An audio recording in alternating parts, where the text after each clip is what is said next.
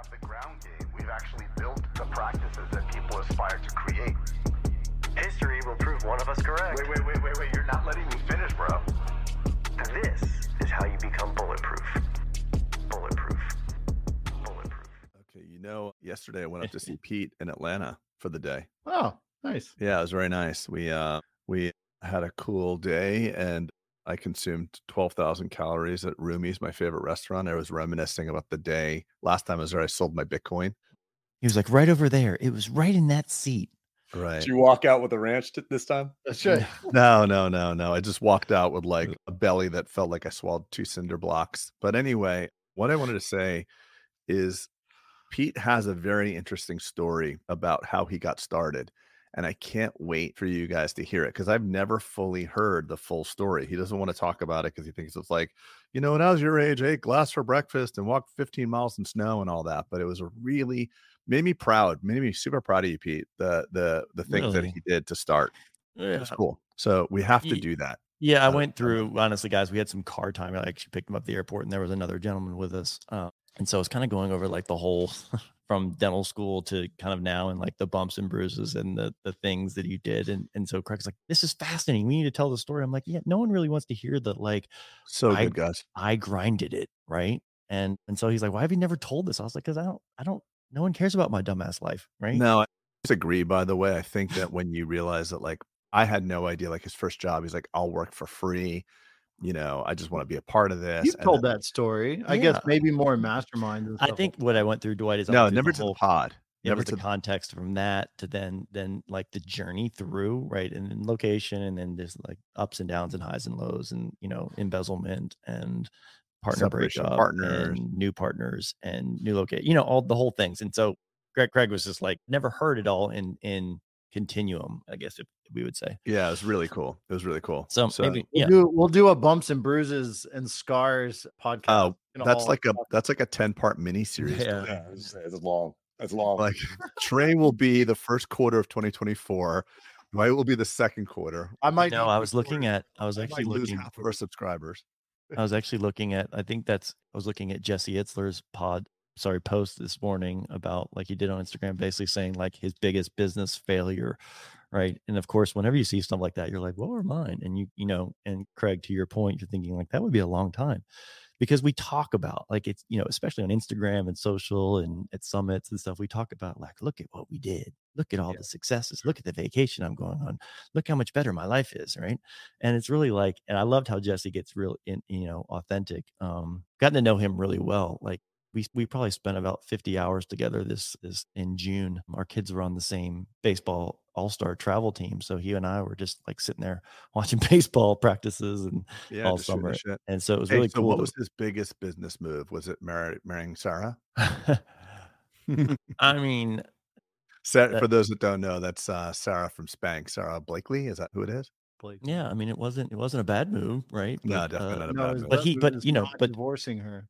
Oh, yeah, exactly. But y'all, he sold Marquis Jet and Zika water to Coke. Like, so it's not like he's like, he has his own chops. Like, he was. No, I know, but rich before Sarah. That's for sure. Yeah. So anyway, but he's got a great business mind and great philosophy on family and balance and stuff. And it's probably easy when you've reached that crescendo of life. But anyway, you're selling, right, Peter? Yes. So speaking of selling, we are going to go through an actual LOI today. Cool. This is going to be, and I don't want this to be, I'm going to kind of present because it's in my possession. I'm going to put it up on the screen, but I do not want it to be just me sitting there talking about stuff. I want you guys to offer your own context.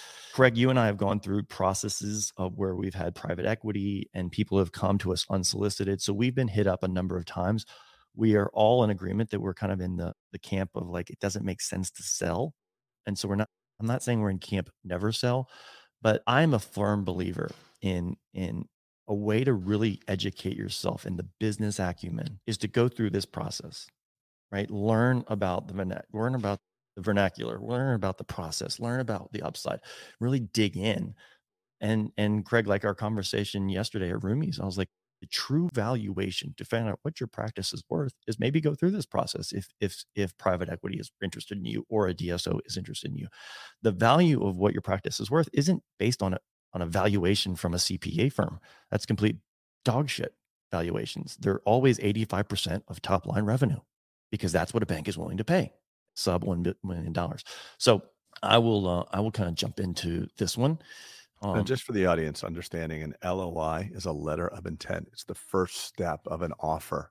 So it's like, hey, it's a formal, I mean, it's really just an email typically, but it's a formal step in the sale of anything or the intent to buy something. And I want to make a comment. I think it's kind of like just, whether you're prepping a crown or whether you're trying to go through, whatever it is that you're learning to do, the more of these you go through, the more prepared you are when it faces you too. And I think what I like about this is as practical as it gets. I mean, if you're listening on audio, this is a big one where maybe pulling it up on YouTube can make a bigger difference because, when Pete first said, hey, I've got my hands on this, let's try, and he's got maybe a little bit more information than what is shown on there, knowing about that, that's fine. But the bigger purpose here is I would love to do as many of these as we can because I think it serves our industry. Like a case study, Dwight, right? Yeah. And just go. 3/4 of law school is case studies. You're learning what the law has been established and how it works so that you can then go argue what has already been historically established.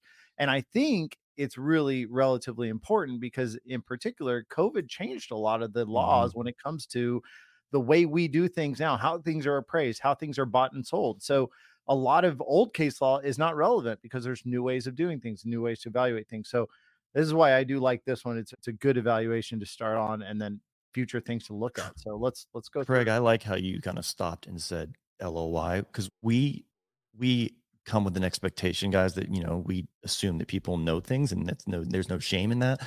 But I think I want to really slow us down and really kind of over explain some of these things.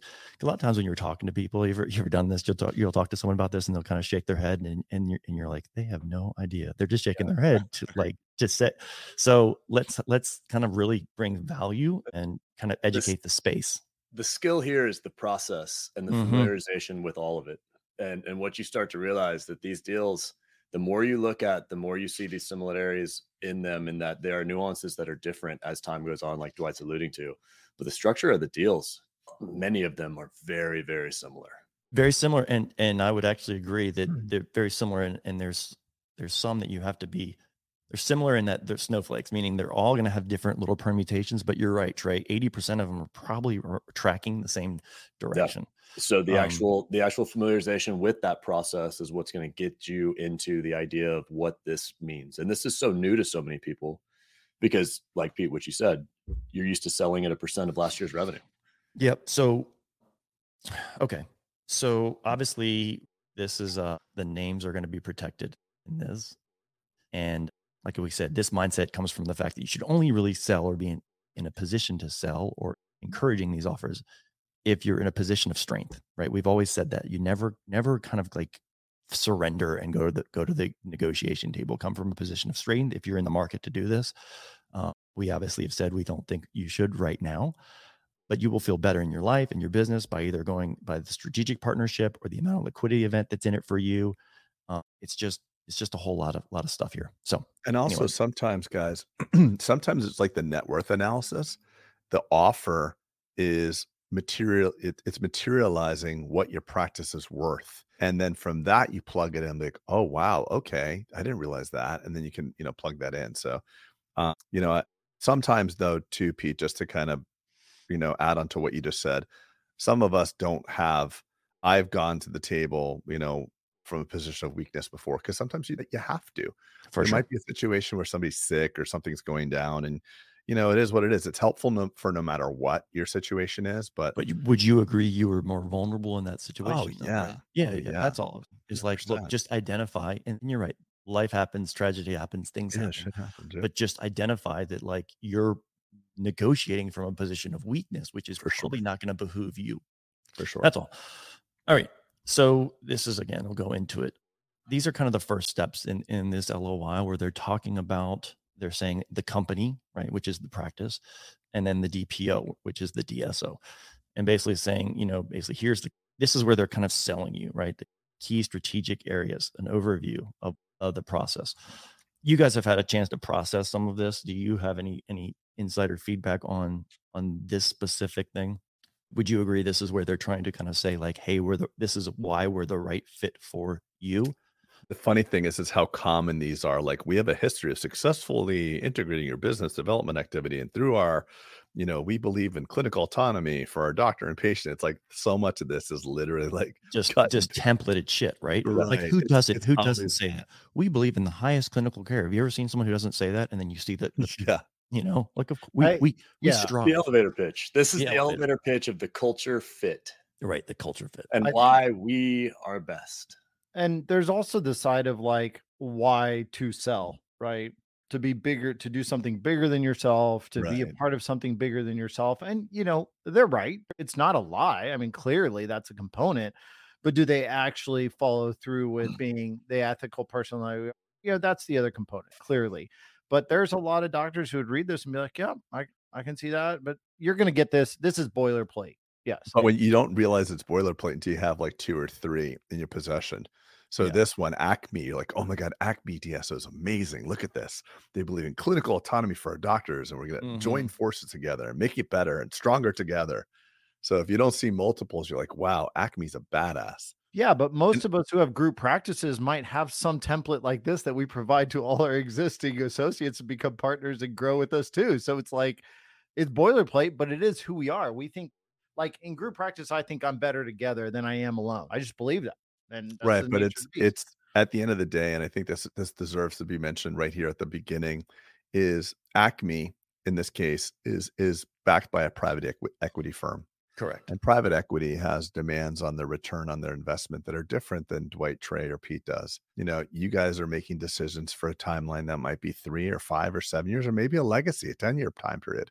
These people are not doing that. These people are strictly about and pleasing their investors. Their boss is their investor. And you work for them and they work for their investors. So vicariously, you work for their investor. Yeah, you work for the LP. You're saying the LPs versus The there's the limited GP. partner. Yeah. They're the general partner and limited partners. They The have interesting thing that I will bring up is just to start kind of breaking down some definitions, right? They're saying through a partnership with this DPO, Dr. X will play a role in the business.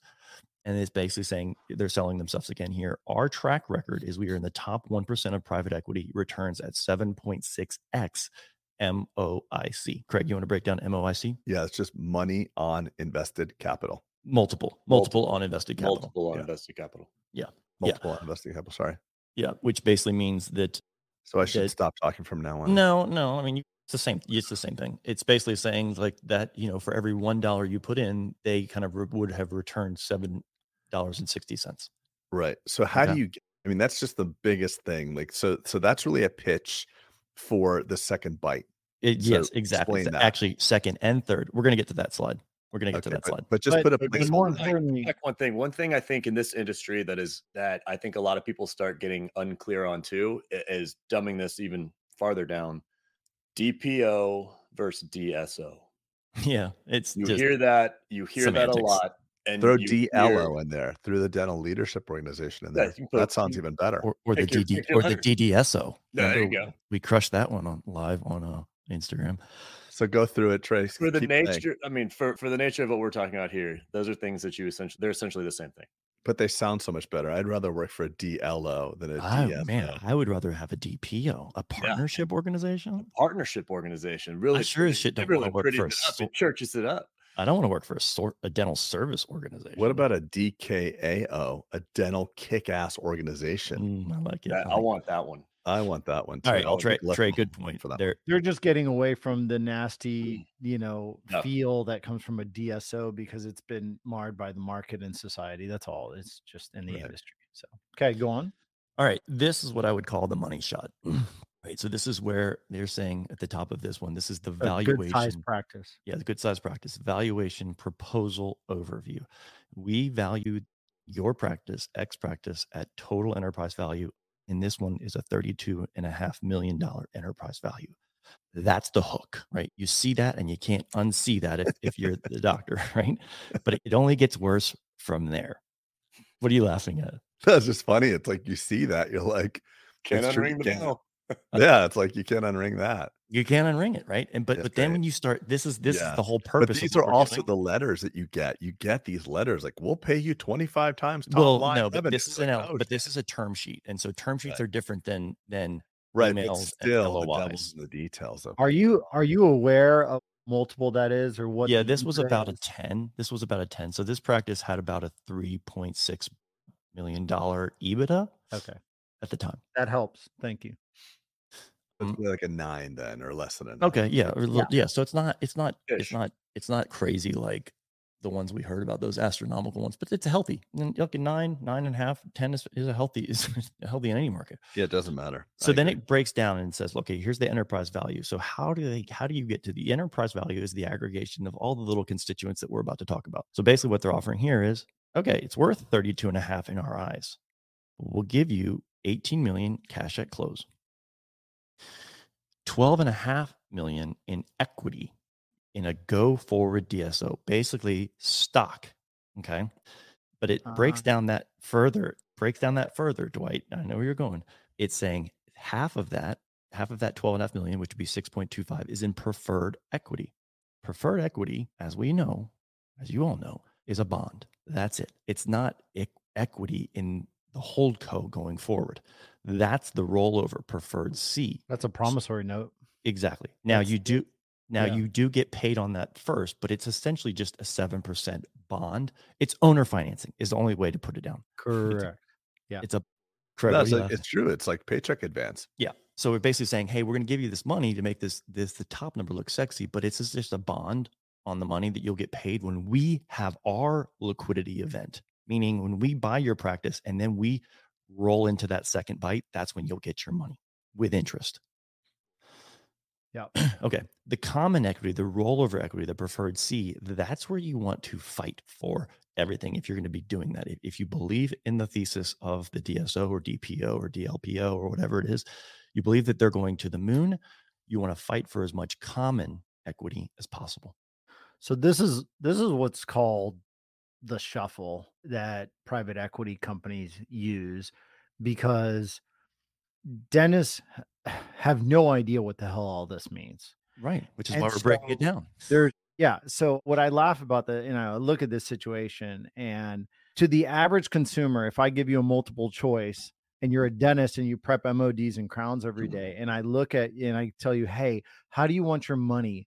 And preferred A equity or in rollover preferred C common equity? Mhm. It's like saying Commonwealth.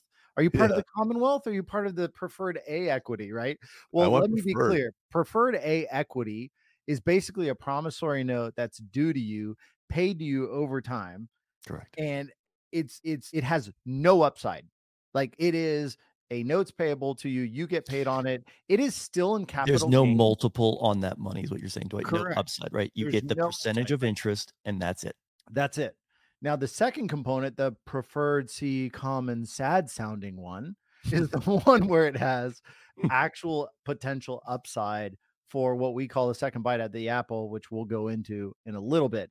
But this is why they call this, and a lot of private equity groups call this the shuffle, where they find a way to make it look nicer than it is, while at the same time making sure that they're limiting your bigger picture success in the long run. And what you're going to get in that second bite of the apple. So I just want to make that comment right off the bat, because whatever they label it, preferred gold equity, preferred silver, like that's Dwight, would you agree though that this preferred is their arbitrage? It's part of it. It's exactly, that's the game. More preferred equity. That means the less common they give up, which means if we're gonna take a note on this for 7%, but we're gonna make 100% on that money, that's a good arbitrage. Yeah. Right? Not to mention that they're able to they're actually able to take with their line of credits. We're talking about private equity. They're literally going to borrow the money to buy your practice on the percentage that they have to pay. So the truth is they're just doubling down on the wins on making this happen. And so in reality, if they just say, great, this is your preferred equity, you get this paid out, it's owner financing, and the rest we'll see what comes of it. Right. I mean, is it safe to say, gentlemen, that at the end of the day, it could be stipulated if things don't go well, that you could have to walk with the 18 million? In other words, the other half is not guaranteed to you. There's no guarantee in that. Yeah. So other what half. you're saying, Craig, is basically the first number that we said is the only thing that's guaranteed. In this instance, in this example, even though that was valued at $32.5 million, you could potentially only ever see that 18. And are you okay with that first number? Because the DSO could go to shit. It could be run by a bunch of yahoos. It could, all that quote unquote stock could become a penny stock. It could become worthless. They're basically taking the keys to your equity, and you have no control over the direction of this. So you are right, Craig. That's why your diligence in this is really important. Like, what have you done? What's your track record? Going back to that first page, right? You want to find someone who's like, this is our first time trying this. We don't know what's going to happen. Like, I'll take less equity, please. More cash at close. Because you better believe that first cash at close is what you're willing to get in totality, at a maximum. Correct. In totality, everything else. And we can, I'm sure we'll touch on this later. Not a good time now, but the taxes that are involved in that are something you have to think of too. Well, I'm going to break that down. I'm going to break that down, Drake. One thing on the preferred stock that I would bring up too, that if you're listening to this or looking at this sheet exactly, you may get another deal where the same thing is called something different than preferred A equity. This is defined by the company and the deal. So you need to know what it is. Private equity. There is some of this. It's pretty consistent elsewhere, but I'm with you in that I've heard like 5 different names for the same exact thing. Yes. It's just the legal language around it is what really matters. You just want to make sure that whatever is labeled on this, you know what that is defined as. One way to maybe unravel that mystery is to ask a simple question: are my shares in the go forward DSO pari passu with y'all's shares? Like, wouldn't that distill it down to say, like, do I ride equally to the common stock of the partners that are in this? So here it's not. Here it's not. I know, but couldn't that be a way to unravel the mystery of what they're calling what, or not necessarily?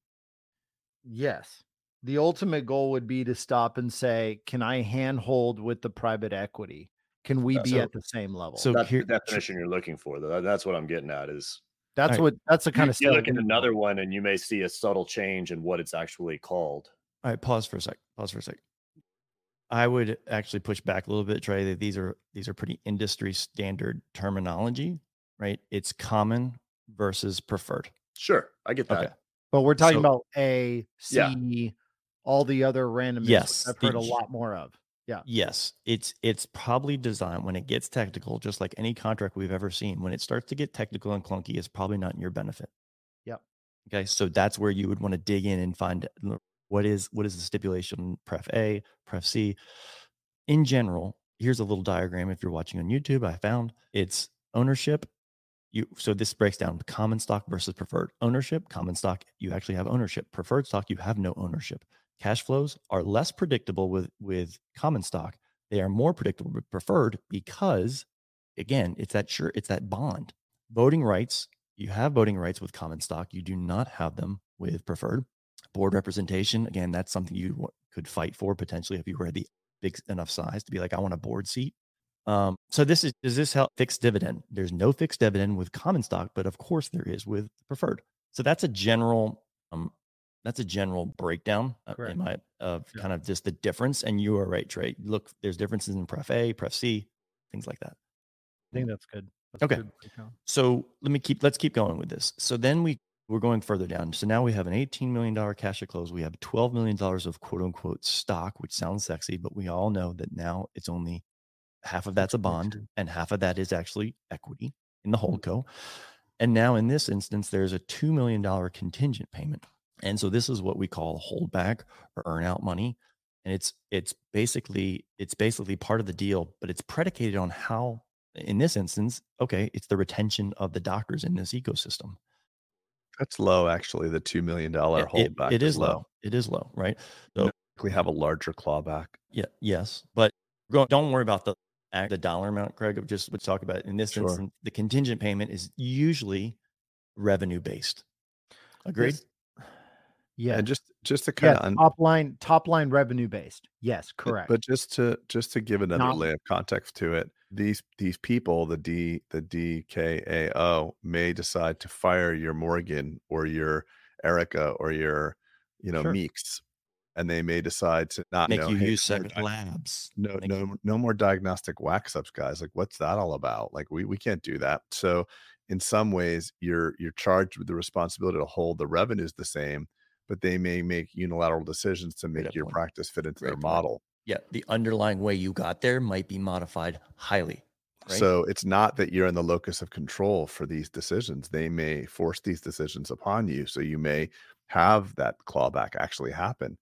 Well, with that, hold on. I think Pete just made a really, really important point that I think a lot of people do not understand on these deals, and I want to bring it up. And that is, he said most clawbacks, which I don't read this as a clawback. It's not big enough to be a clawback. I see this as kind of a maintenance clause.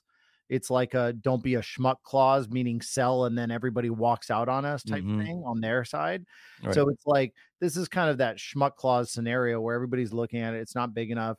And it is on majority of the time. I'm going to say majority because I know we have listeners of all types on this pod. So you've got top line revenue. Why? Because EBITDA is going to vastly change as soon as you get a whole new management company brought in. Things are going to change. And you're right, Craig, that they may have access to how you pay payroll because they're getting rid of certain people, all these other things. The goal here is that then transitions to them. And the top line revenue is the most important component of what we're talking about, that you get to maintain the amount of dentistry that's being done and the consistency of the operational flow. It is their job to make it profitable. In the instance where, for example, take away all the equity in the stock, the higher that amount of holdback money, the more incented that potential private equity is to find a way to not pay you. I wonder if they'd want to do that though. No, but no, because they're part of the owners now. At that point, I'm not painting anyone in a bad box. I'm just saying, Craig, it's just human nature, right? Like if there's a $3 million carrot that potentially you can or can't go, we're going to probably look for a technicality to not pay you, right? Yes. And if I was acquiring a practice and I was placing a holdback on a doctor who's telling me they're going to stay for 5 years and blah, blah, blah, and doing all that, let me be very clear. I'm going to do it on top line revenue because they're a part of my ecosystem. Their EBITDA is going to go up because a lot of the stuff that they're spending money on, I'm not going to need them. That's the arbitrage. That's the arbitrage we're going to talk about. That's their arbitrage that they're going to have in the acquisition. Full stop. Yes. I want to give one disclaimer. And that one disclaimer for other individuals who are listening to this pod who actually do state-based like Medicaid, Medicare, and things to that degree, I think you should know that a lot of those acquisition models, and this happens more in pediatrics, and I've seen it in those deals, it's actually tied to patient visits, not actual annual top line revenue. So it's tied to patient visits because they know that there are fluctuations in government impacts and things to that degree. So just FYI, some of these deals are built in that way when you don't have as much control. So I think everybody should know that. So basically the contingent payment can be a number of things. And this one, it was doctor retention of the ecosystem. Usually is revenues. It could be patient visits. It varies, but it's obviously what is the most important to the private equity at that point, meaning what most important for they feel like they had success in their investment. Yeah, it's a hedge. And if you bring it down to a single practice too, I've done this a number of times with practices that I've bought. I have contingencies. That's just a basic earnout. And it's a way for me I may pay 80% of what my offer was, and then you get the rest in 12 months, Correct. 18 months, according to XYZ. So it's a protection. It's a hedge. That's actually the way 100%, right? Because you want that doctor to stay on. And if they bail, then that's your pain in the ass factor that you have to go find a doctor immediately. And right, that 20% is now to the house, if you will. Okay. So continues to go, we're about to get into the bites of the apple, but it continues actually to explain things or the assumptions, the considerations. Basically, it talks about Pref A, it talks about Pref C, and it's saying how it's basically the same rate as their equity. Okay. So here's where people start getting googly eyed when they get cheats, right? And this is where you've heard the term bite of the apple, second bite, third bite. And when it works, this is where you can really hit a jackpot. But it also, like we just illustrated, it's no guarantee And it's sometimes just you got lucky or you didn't. Okay. So basically, this is giving the pro forma of a 5-year opportunity, meaning if you say yes today, that's going to be your first bite, and it's breaking down. Can you guys see pretty well on this? I'm going to kind of Perfect. Yeah, we see perfectly the whole Okay. slide. Yeah, you're good. first bite. So basically, it's showing the consideration we just went through. The first bite was all of the constituents, all the components we just talked about just now, right? The cash at close, you can see that 18 million, which they're doing it in thousands, right? So it says 18,000 here, which means just add 3 zeros to all these numbers. The common equity, which is right here in the green circle box, the pref, which is in the pink, and then the stuff going forward. So this is where that they try to make the next look as sexy as possible, the second bite. And there's some assumptions done in here. Have you guys had a chance to look at this? Okay. So this is where they're saying in a scenario where there's 3 times return on your rollover money, right? Your common equity.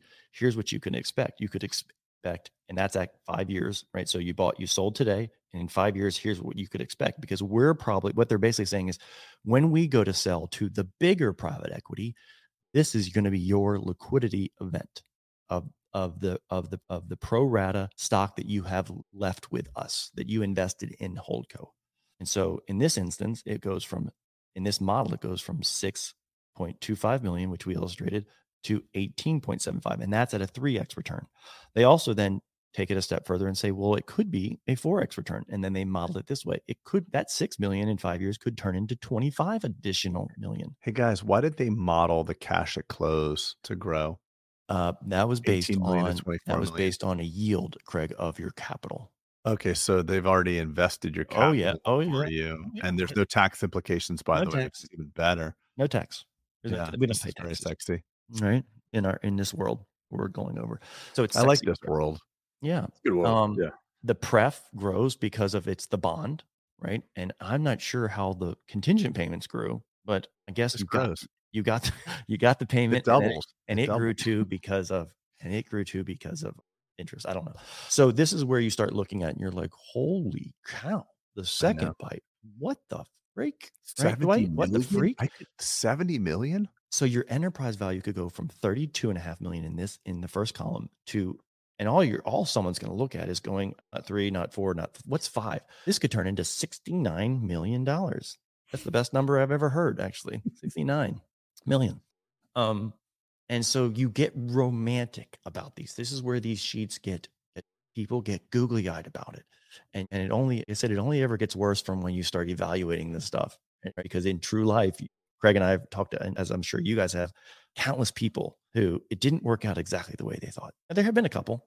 There's been a couple guys, where this. I know plenty on both sides of it. Yeah. Okay, so you guys know people that have had sales of their dental practices, and the second bite was like triple, and the third bite and all that. You guys have actually real world experience. Dwight, you're shaking your head. Yes. Absolutely. Trey. Yeah. So Dwight, you mind just 30-second detail of what that looked like for them?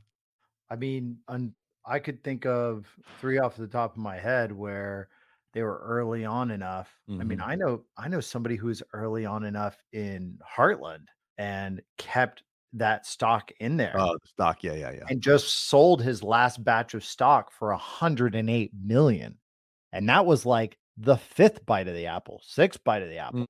So yes, stock is a great example of that. Well, it's a little bit better than I think than these it's a little bit more transparent. Well, I think this is what I'm going to say, and I'm going to be very blunt about this, and y'all can you or not, but there are a lot of millionaires that are made as entrepreneurs and in business, but there are not very many billionaires in this world, right? How many are there, Craig? Do you remember? 2,500, I thought. Yeah, like 2,600 billionaires in this world, right? None of them became billionaires without private equity. So I want to be very, very blunt that there is not one billionaire on this planet that did not partner with private equity and make that kind of money. But we're not talking about the average dentist. So I do want to lay that out because I do think that there is a method, and there are some people that are crazy deals, but there's also people we know that won the lottery and people who play it every day, right? So there's a little bit of everything. I just want to make sure that we understand what we're talking about. There's not one billionaire out there that hasn't played with private equity, and there's a lot of millionaires out there that have made a lot of money and are very satisfied with life running their businesses. Yeah, This is so what it is. there's 3,200 billionaires in 2022, which is a decrease from the year earlier. But when you say there's no billionaires created without private equity, does that mean people that invest in private equity or people that have sold to private equity? Because I think that people sold and partnered with private equity. Yeah, I I think mean, that's Elon Musk probably, isn't out there running it all by himself. I mean, Yeah, come but on, guys. I think Dwight maybe include the word like with bank leverage, right? Like meaning there's been real estate billionaires who have not used private equity. So whatever, Yeah, I we're can getting too agree with that. tangential. It doesn't really matter. I But hear what the, you're saying. Like, the but point making is, money at a large scale is the thing that It's a propels totally you. different thing. It's a Yeah. So strategy. I just want to make sure that we're understanding that dynamic. But yes, there are several dentists that I know that at some point in time did make that flip. And I also know dentists that I've sat across the table and they've told me the sob story where they Mhm. decided, I know a dentist in particular who Mhm. took nothing at closing, know that guy too. reinvested everything, Yeah, Do I know that guy as well, guys? and I don't I think so. think so. I and had it- dinner with him in and it Vegas. collapsed. You guys Yes. both- 100%. And they're back in the game, starting new dental practices and doing it. So, yes, I mean, like with everything, there's going to be the whole gambit on it. There's no doubt about it. So yeah, I think the takeaway here is right because everyone kind of throws around bites of the apple, and I think the takeaway is just like if it works, it can work really well, but there's no guarantee. And I think I would probably say from my own evidence, I know probably equal amounts of success stories and equal amounts of the failures like Dwight just alluded to. And so it's a 50-50 from right. And Yes. and some of it is based on macroeconomic events that you can't predict, the COVIDs and the downturns and interest rates. Like you just never know. Same with your earnout money. Same with your contingent money. You just never know. And I think it so, has a whole lot more to partnership selection. but the game. Let me say one last thing. Bites of apples only happen when said private equity group that bought you sells to another private equity group, a different horse. That's how it happens. Yes. And you potentially would have the ability to have a third, which means that new private equity would say, hey, do you want to roll some of your stock or your money into the new one? And so Right. like Dwight, like your story was like the rolling forward, the guy that just did 108 million, he's had 5 bites of the apple because there's been recapitalization events at every corner. And Correct. that's a liquidity event. Recapitalization equals liquidity. Correct. Yeah. Okay. I know you guys know this. I'm not sitting No, here that's like great. teaching That's you. great clarity. But again, I want to make sure that we slow down and we just assume nothing and we try to educate as much as possible. That's all. Do you guys want to shed some reality on this total consideration and return on rollover with the tax implications, or does that come later? It's coming in the yield. Yeah, I'm kind of doing a yield breakdown, right? Where you start like for instance, the doctor in this scenario where the EBITDA, like I said, I think I said it was 3.5 million. You say, all right, well, that's probably close to, if this was a single operator, it's probably close to what this operator may be making, right? EBITDA is essentially just owner benefit. Right. Right. So then you have to kind of evaluate, all right. Okay, so you're going there. I just want Yes. to make sure we're going to plug that in. Yeah. Yeah. Got it. Yep. Okay. So now it takes you this one takes you to the partnership 10-year opportunity. So what did we talk about? Stop. I want to say something. If I was a shareholder on this private equity, this is a basic pro forma. I get it. But if they still hold your company longer than 5 years, I'm a No, it's pissed a off third bite, shareholder. bud. It's a third bite. Now they've Dwight, they're proposed sitting- Pissed off shareholder, meaning this third bite is with somebody else. Of course. This Of is course. not They're not not trying to doing hide that. They're not hiding that. Yeah. Of course. basic pro forma. They're saying, giving hey, you the pro forma of the person who buys the company from the person who buys their company from. Dwight, it goes like this. Column 1, first bite, we bought you. Column 2, someone bought us. Column 3, someone bought all of them and us. Right? The hook and the Might as drink. well go down the fourth bite, because then there's aliens that come down and they manufacture gold. But in They're this wealthy aliens. They're in very this It is instance, possible, but I just want to make sure that the deals aren't continually structured infinitum by the deal you made today. Those deals will have to change, right? well, Which of means course, legal but bills and that's why costs you and want to fight for it. If you believe the trajectory is going to be this, then you want to fight for as much common, like I said in the beginning, as possible, because that's the only thing in these models that we've That's seen that has carrying. been accretive to That's the correct. multiple. Yes. And it remains as capital gains. Yes. Yes. By the way, this Very good point, considers Dwight. Very good point. Hold And on. if we don't pay attention to that, I don't think anything else matters. It's a stock situation, right? So you're paying cap gains, not ordinary income on that. Very good, Dwight. Thank you. and you didn't need any of the cash at close to feed or clothe your family. You've just actually reinvested it. You've never had to take a dollar of it out. So when You saw better what have this- a side hustle. Is that what you're yeah, saying? you have that. Yeah, there's literally you not depleted one single dollar of. We're going to your give you this, and you capital. can't touch any of the capital, nor can you touch the interest that from this capital. Right. But the so good we're news is assuming we've that you live prearranged we've prearranged an agreement with the IRS that they don't tax you so long as Yeah, you don't yeah, deplete yeah. it. Oh, I thought you were going to prearrange an agreement with Etsy so you could have a little A side little hustle. side hustle. Yeah, They'll yeah. totally do that for you. So look, when this is, of course, when you're, if you were presented with this, you're going to look and this page is going to be like, damn, 10 years. And the top number you see is $106 million now, right? Potential. And so you can't unsee that. Regardless if they're full of shit or if it's just a pie in the sky pro forma, it's like, whoa, it's an attention grabber, no? Sure. Of course. Okay. So this just goes through the exact same. I don't want to jump over, but it gives you some assumptions. If you're listening to this, it's basically saying the buckets are growing and it's showing you how. Granted, like Craig said, it's a little bit, there's some artistic license going on in here. But all right. But it is a grander illustration. I know with the mastermind, we're just coming off of financial freedom and wealth building. It is a good illustration for the effects of investing. It does make a compelling story for the law of compounding interest. And I mean, all of us on this call are in a significantly different place than we would have been or could have been had we not chosen to invest. It's not that our salaries have grown enormously, although we've experienced a good degree of luck and benefit there, but it's our investments. It's the fact that we bought buildings at blank and 10 years later, mortgage principal's been reduced and appraisals have gone up. So it is really cool to see. Yeah, like you're saying, we did this in the mastermind and we're kind of shifting people away from like, well, how much do I make to how much am Right. I worth? Right. Because Our that's net the worth ultimate analysis. KPI. If you're talking about your financial freedom, the KPI is what am I worth, not what do I make on Right. a year. Yeah. And so the best ways for aggregate wealth, right, net worth, and we go through those exercises, right, and Randy helped kind of with some of that. I agree, Craig.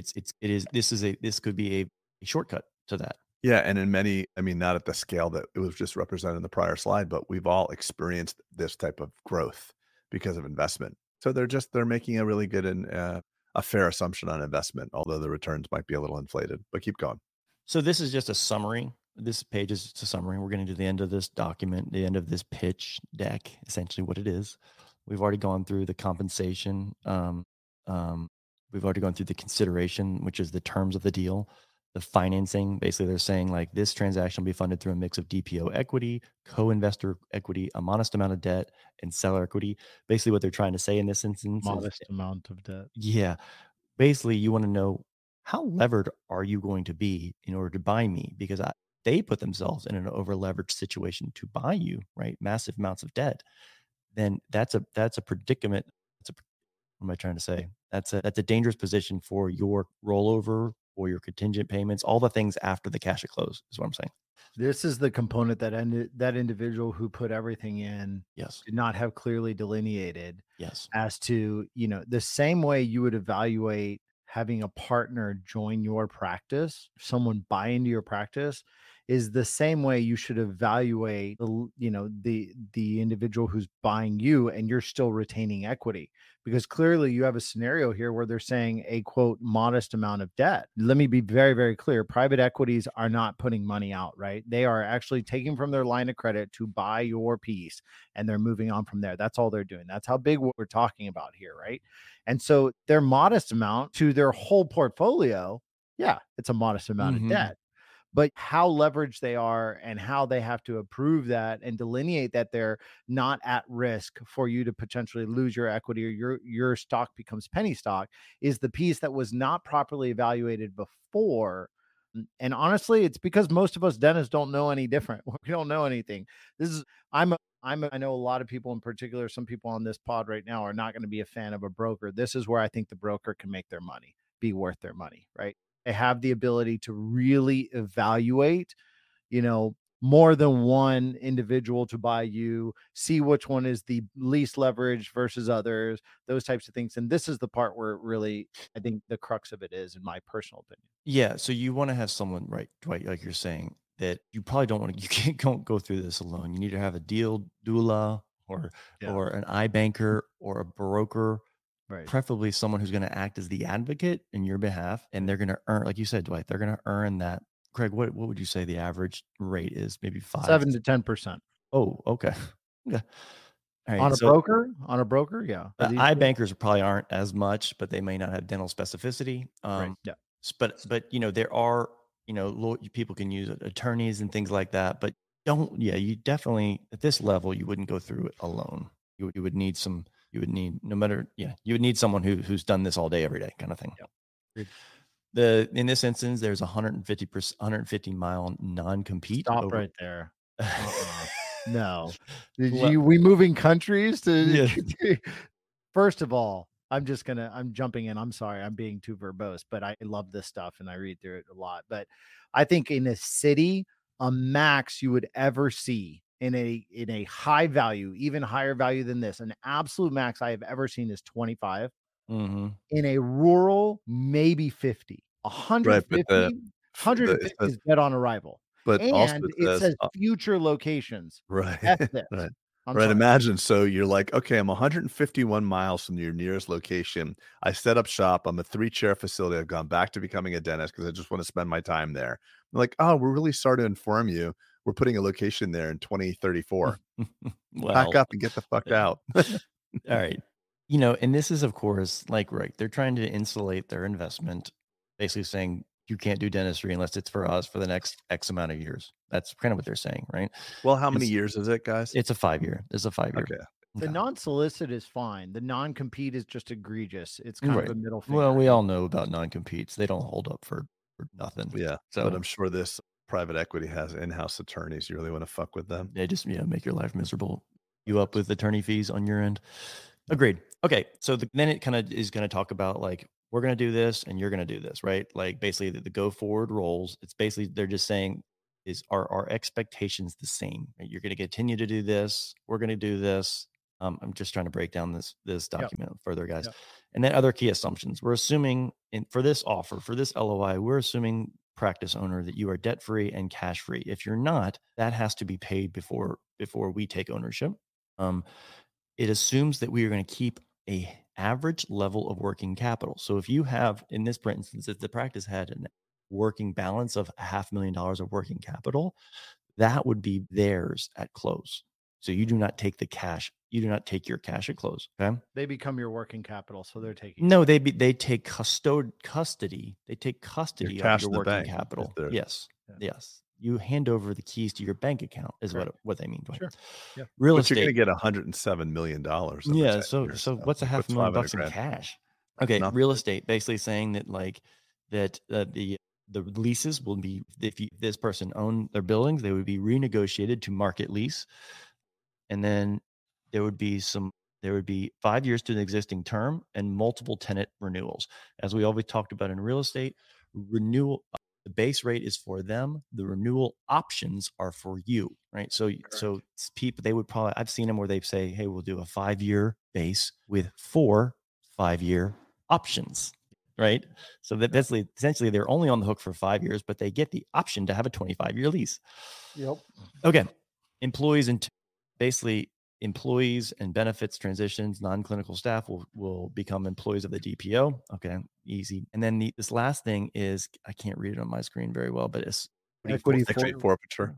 If you leave this deal sooner than 5 years, if you bail at year 4, you forfeit your equity. That's psychopath. That's psycho lingo. First of all, no, that's dead on arrival deal. If you see this on there, this does not work, no matter what. Because why, Dwight? Because it says, first of all, it says unfavorably.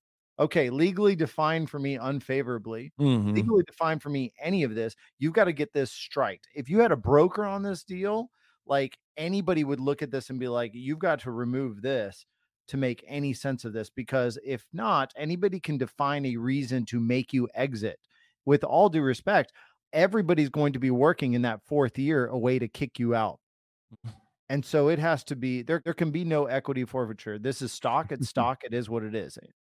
Reminds me of that movie Office Space. Remember when the guy who's like never really speaking, he's like, yeah, we're gonna have to move you to the basement, and he like blows the whole place up. But the stapler. Yeah. Where's my stapler? Make miserable. But I mean, listen, Dwight, I mean, you're talking pretty harsh, but $108 million over 10 years. You know what it is over 30? Love it when you go into this mode, bro. 400 million. And All the right. 14th bite of the apple is 7. Well, where's the tax implications? Hold on. God dang it.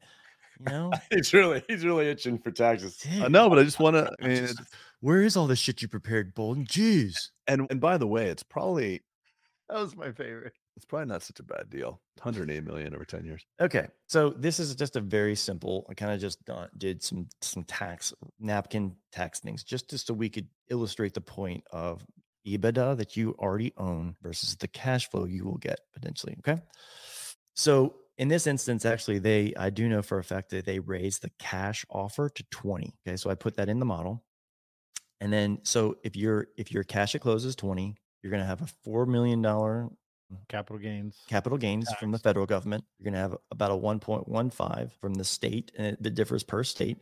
So landed in your account post tax would be 14.8.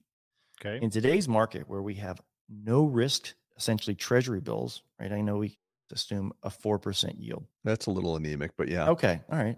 Just assuming a little bit higher. Okay, fine. If we take it, let's take it. You could even take it to 7. I can't control this document right now. I would say no higher than 5. Yeah, 5 is fine. But whatever. But Craig, but at this phase, and I know this for a fact, you start getting into an abundant phase versus now you're just in a conservation phase. Once that money, and you're thinking that's all the money I'm going to get.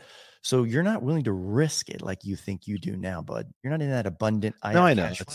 You're going to say, give me a bunch of treasury bills at 4% because I can't afford to lose this. Correct. I have no second act in this dentistry. Great perspective. Great. Thank you. And by the way, never mind the scarcity of the return and the risk of or the fear of capital loss.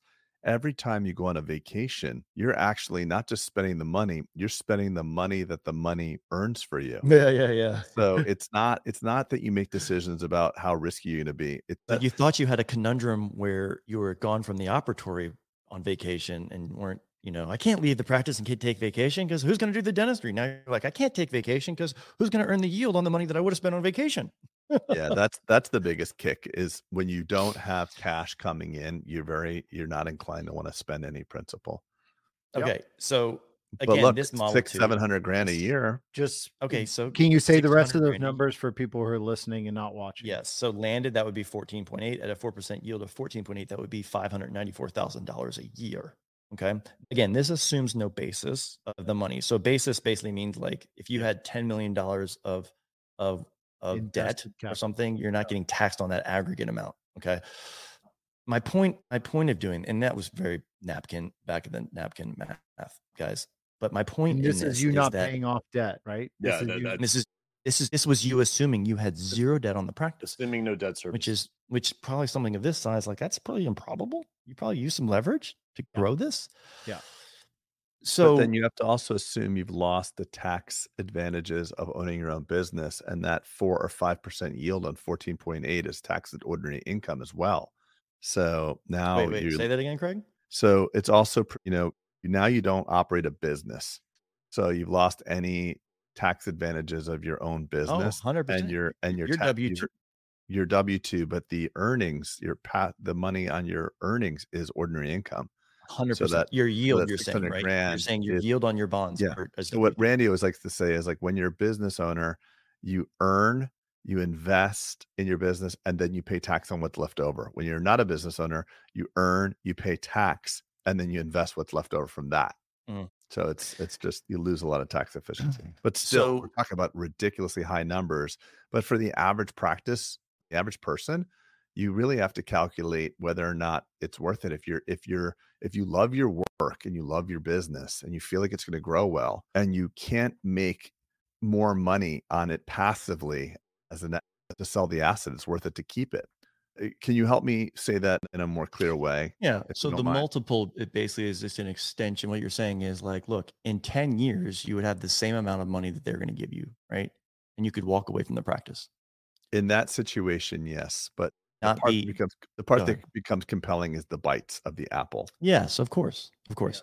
And so in this scenario, this practice was going to be the platform of the DSO, which if it worked, it was going to work really well. But that's the highest risk scenario because the DSO could fold. My point is basically in this scenario of kind of showing the tax implications is that you shift into, I got a check and now I need to get yield from that check, and you go into conservation mode because your life is now, and also your lifestyle could go down significantly. In this instance, we said the EBITDA was around $3.5 million, right? Which is quite different from a cash flow perspective, abundantly, vacations, investments, than the $600,000 of yield, which is still a tremendous amount of money. I say this to you guys, ready for the bombshell? Because this was ours. This was an actual live deal that I got.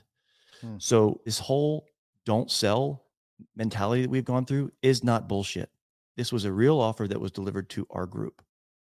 And in all light of all this, going through all these permutations, all these emotional things I talked about, it still didn't make sense. Yeah. Because I didn't want to lose control of the practice. I believed in the partners. I believed in the direction. And I believed that we weren't plateauing revenues. And I also knew that at the end of the day, I was going to be highly unfulfilled working for someone else for the next 5 years.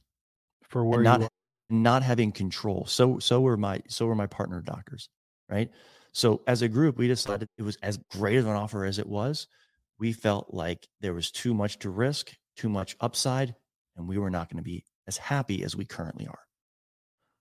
I like your vulnerability, Pete. I think that each of us should all do deal and bring it to the table and show ourselves to be the type of people who are going to continue to break this down. Because I mean, I see things now through it. Then, especially. Well, I actually heard. Wait, thank you for that. Thank you for that compliment. I don't want to let that be lost. Yeah, I hemmed and hawed about actually disclosing this because this podcast is very large now, as you guys know. It's grown, and so a lot of people are going to hear this. I'm not disclosing the private equity group on that, obviously, but I appreciate that. We had a comment once on YouTube or somewhere. I don't know where it was, Craig, and you'll remember this. Where it basically was like, yeah, I remember that. Hey, Bolden and Craig talk about money a lot, but like we don't even know if their practices make any money, kind of thing. They never talk about finances. No, it's like, why don't they disclose it? Why don't they disclose it? And I was like, okay, like that's fair. But part of that thing, how we started the podcast, Dwight, is like 2 ways in the snow. I didn't ever want something like this to be looking like a braggadocious thing. Like, look what I got and you did, But it also, I think it also puts people off. I don't want to lose the relevance to the, listen, what Pete's built, and I think what all of you guys have built, I guess all of us have built, is something that's like really at it's very rare for dentists to get that up. It's just rare. We're in rare air. And I don't want people to look at that and be like, oh, damn it, I can't listen to this, or like I can't relate to it. So my fear, because I've been to that altar 3 times, and one time was, these guys with what Pete was talking about. But before that, we were even closer, Pete, to that other deal. That was closer. Mm-hmm. And it was a great exercise to go through because it hit me like a ton of bricks. And I woke up and wrote an email at 3 a.m. and it was the most clear I've ever felt. And I was so sure. And the person that was trying to buy us, who's an iconic dental business person, and Peter and I think the world of this guy. He's going to change dentistry. I literally, he said to us, like, name your number. And Peter and I both never named the number because we knew there was a really good chance that if we would have said, okay, pay us blank, there's a good chance he would have said, okay. So we actually never responded to him because we were so, for me personally, it felt like a death, like my identity, my purpose. But knowing that you have the optionality, mm-hmm. that you're worth something, that you don't have just a single track to run on, knowing that you can have the freedom of direction for your future is just the most beautiful thing ever. Because like what you should really do in life is you should work as if you don't have to. And that's what this exercise does for you. Or a net worth analysis to say, okay, wow, I make blank passively because you built a money machine and you invested. And then you realize I only work because I want to. And that's the most beautiful place that you can get to. And, Craig, I that was love this comment. awesome. That was awesome, Craig. Yeah. I want to was so challenge it good. a little. I want to challenge it a little. I Okay. love it because that's exactly what I believe. But you said there's no number. I think freedom of Well, direction. there was no number for that situation. I do think at some point in time, though, there's a number in which Of freedom course. of direction That's a gets good point. transitioned. Dude, of So I just course. make sure there's a Well, cap. no, there wasn't for me at that particular moment, though, Dwight. There was not. And I really believe I called Pete and it was late at night. And I'm like, Pete, do you want to say your number? He's like, no, I don't. And I think we could have got it. The deal that was transacted that we would have been part of Within still reason, holds- Dwight, right? Like we knew there was parameters. a I just It want to make wasn't sure like, that all right, there's give me 1 billion. 1 billion, I'll do it. You know, No, but it was flexible. 100 million. right. No, right. but I mean, within It reason. was 70 million, 75. I mean, this is where trade. I don't know. I don't know, about the Dwight. situation. I don't know. I don't know if I'd be, like, listen, beyond, like, there's 3 orders of wealth. There's like being able to pay your bills. There's being able to pay your bills and have the freedom to pay your bills. And then there's probably like, I could, within reason, I can go to any restaurant I want to and never have to think about it and that type of thing. And then like I could travel how I want or where I want, maybe not how I want. And then beyond that, there is a law of diminishing returns. And I think we in America, particularly, like we're not living as well as others are living. We're not as happy. And I have all these wealthy friends that are super stressed out about money. And I mean, there's legacy and stuff like that, but at the end of the day, you have to be happy as well. Oh, and with this particular and instance, that's the test where the rubber hits the road. Craig, you're saying like you got put in a scenario where you have to like, okay, my back's up against the wall. What's the choice? And the Well, for consequences me, were not worth it for you. the deepest part of it was like, okay, am I being responsible for my family? All it came down to is a selfish thing. It was like, is this imprudent from my family? I'm being irresponsible because I love my life. Not gonna, thank God. But am I being irresponsible to my children without this money? Because if everything unzipped and I got hit by a bus, I don't know if the transaction would be as clean as this was going to be. And then I chose myself, actually. Let me ask you this from the standpoint, Craig, you're a good person to ask this of, but and this pivots a little bit from this conversation. But now that you've seen a number, any number, whether it be Pete's deal or deal you've seen in the past, how has that changed your paradigm of what your goal is moving forward? To build, to hold? How do you think differently now that you've seen it? Good question. So are you asking like tactically or philosophically? Both. Let's start with tactically. Tactically, I mean, growing right now because I'm not making, like, if I look at the numbers of the investment to grow my building and my practice right now, it doesn't purely make sense from the straight line math to spend X millions of dollars to expect a growth of X return. But I do believe retail businesses are either, like we always say, either coasting or dying or growing. So I'd rather grow than die. And I believe there'll be numerous implications to the investment in the practice to keep it going forward. Philosophically, it lets me know that all the work, because when you're a dentist or a W-2 worker, an employee of your own practice, all you see is the dollars you make. And those are the worst possible dollars. Like the Scott Galloways of the world who we've had on the podcast, they never made more than 120,000 in W-2 earnings before in his life, but yet the guy's worth hundreds of millions of dollars. And what I mean by that is that the passive growth of our assets is what really frees us up. So philosophically, seeing a number and knowing that as long as I grow, and even if multiples contract, it could be 20, 30% up or below that number, it gives you a sense of confidence or a sense of resilience that your business is not going to be flushed away. And as Randy always says, the minute you transact, you look at the money for a couple of days in your bank account and you're saying, holy shit, I can't believe there's all that money. And then you realize 2 things. 1, I have to deploy that money because it's like holding melting ice. And 2, the money was there all along. I always had it. So does it desensitize you to a number?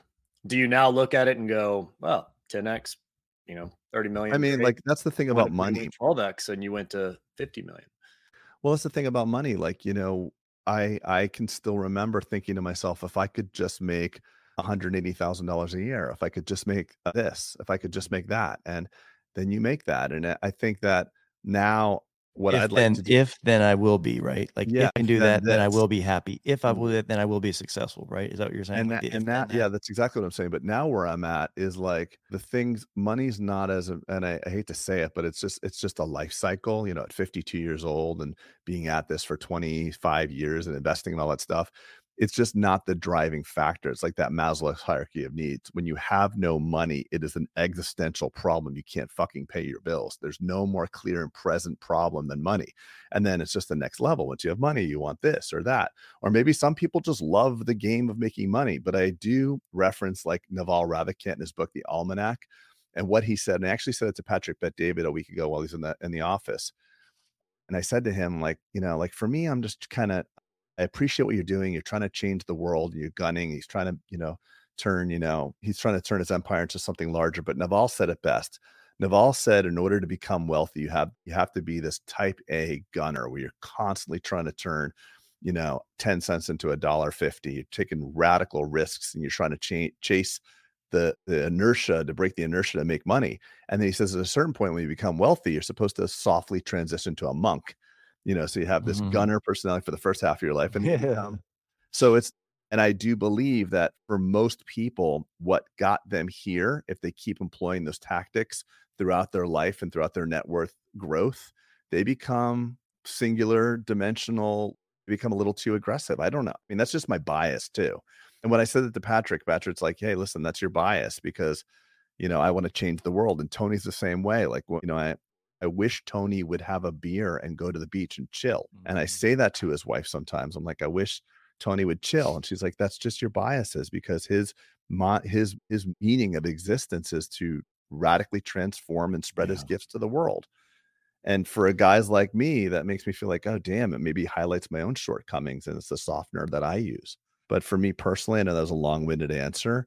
I am content and I don't want to trade too much more energy for turning those dimes into dollars. I'd rather turn my dollars into $1.10. And there's a time for big gambles and rolling the dice and pushing all your chips forward. And that's not the time for me now. I have enough capital to make passive on my capital. I don't want to go through that bellyache and heartache personally. Here's why I love you guys. Super segue. I'm listening to you talk. Trey was listening to you talk, Dwight, and I was trying to quickly do math. Over 85 years of dental experience on this podcast, right? Totally different trajectories to get here. Somewhat always kind of agreeing on things, plus or minus 20%. Yeah. But directionally, we're the same. Yeah. And our thesis is really to help people, because we have stood on the shoulders of giants before. All of us have mentors, even we have become mentors to each other. And so I love this as I'm looking at from the context of other dental podcasts or other business podcasts or something. And I just really love the value add, because it's not Trey plus Dwight plus Craig equals the mix. It's the exponential thing. And so I don't know if you guys got a lot of value from this, listening to this. I did. I mean, I just love hearing y'all's perspectives, and yeah, but post some comments. We love those. So we know. And one other thing too, just to add on a Pete, and then Dwight, I want you to speak, because I could tell you want to say something, and I want you to say something. One thing is it's a little bit of a knock on some others. We've all done it. I've seen Dwight's operation. It's truly impressive. I've seen Trey's operation, truly impressive. Pete, I just got back from your place yesterday with your corporate office and all that.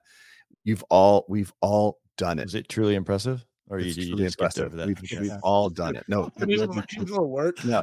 It actually does need a little work, Trey. Yeah, it does need the amount of desk space is truly impressive. If there were bodies at the desks, it would be amazing. But it doesn't matter. Build for the practice you want, not for the one you have, buddy. Amen. No, but I'm just saying, like, there's a lot of people with a microphone that have never done it, and that just always rubs me the wrong way. But anyway, Dwight, bring us to something. Bring us home. No, I think this is we have the luxury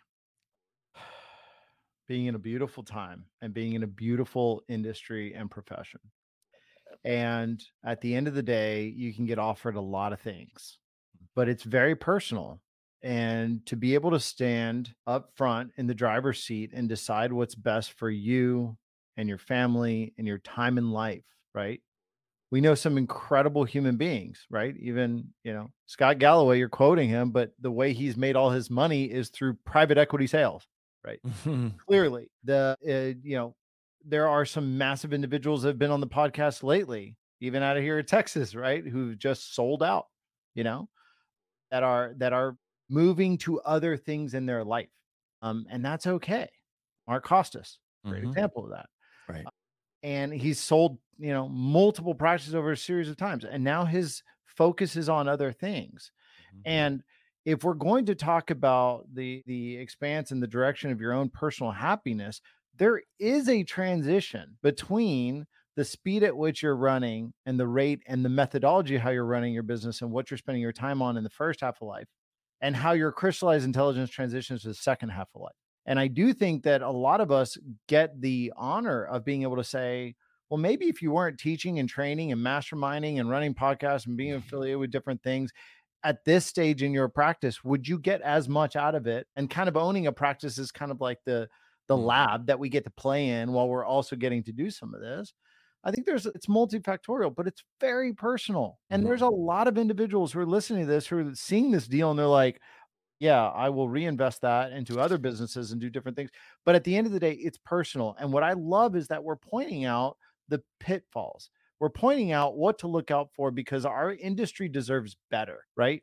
There's a lot that's on everyone chases the rabbit of the bag of coins at the end of the rainbow, right? Correct. And so what Craig is saying is that when you get to the bag of the and you see the coins and you're like, all right, then immediately your mind goes to, what after this though? Right. And so what he's saying, That's a dangerous place, by the way. It's a dangerous place to be. Is chase your purpose.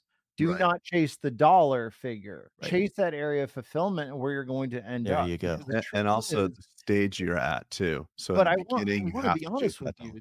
There's a good chance that a lot of us would end up in a deal that looks something like this and higher at some point in time, where the timing might work.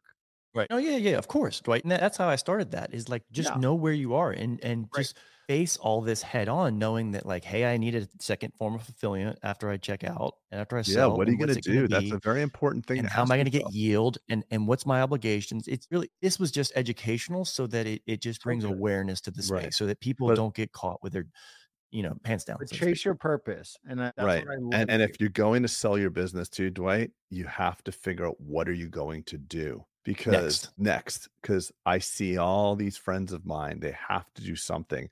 And there's an 80-year study that was just done a couple of years ago from Harvard, and it talked about, and I know, my disdain for Harvard, so I'm expecting you to rag on me for this one, but talked about overall wellness, physical health, mental health, with social connection. And I know for many of us that are cutting crowns 5 days a week for 20 years and haven't taken a week off, it must be nice to be able to say this. But if you could take off a little bit of time, and maybe that's the move for you to do, so you don't have to swing this correction. We've said this many times.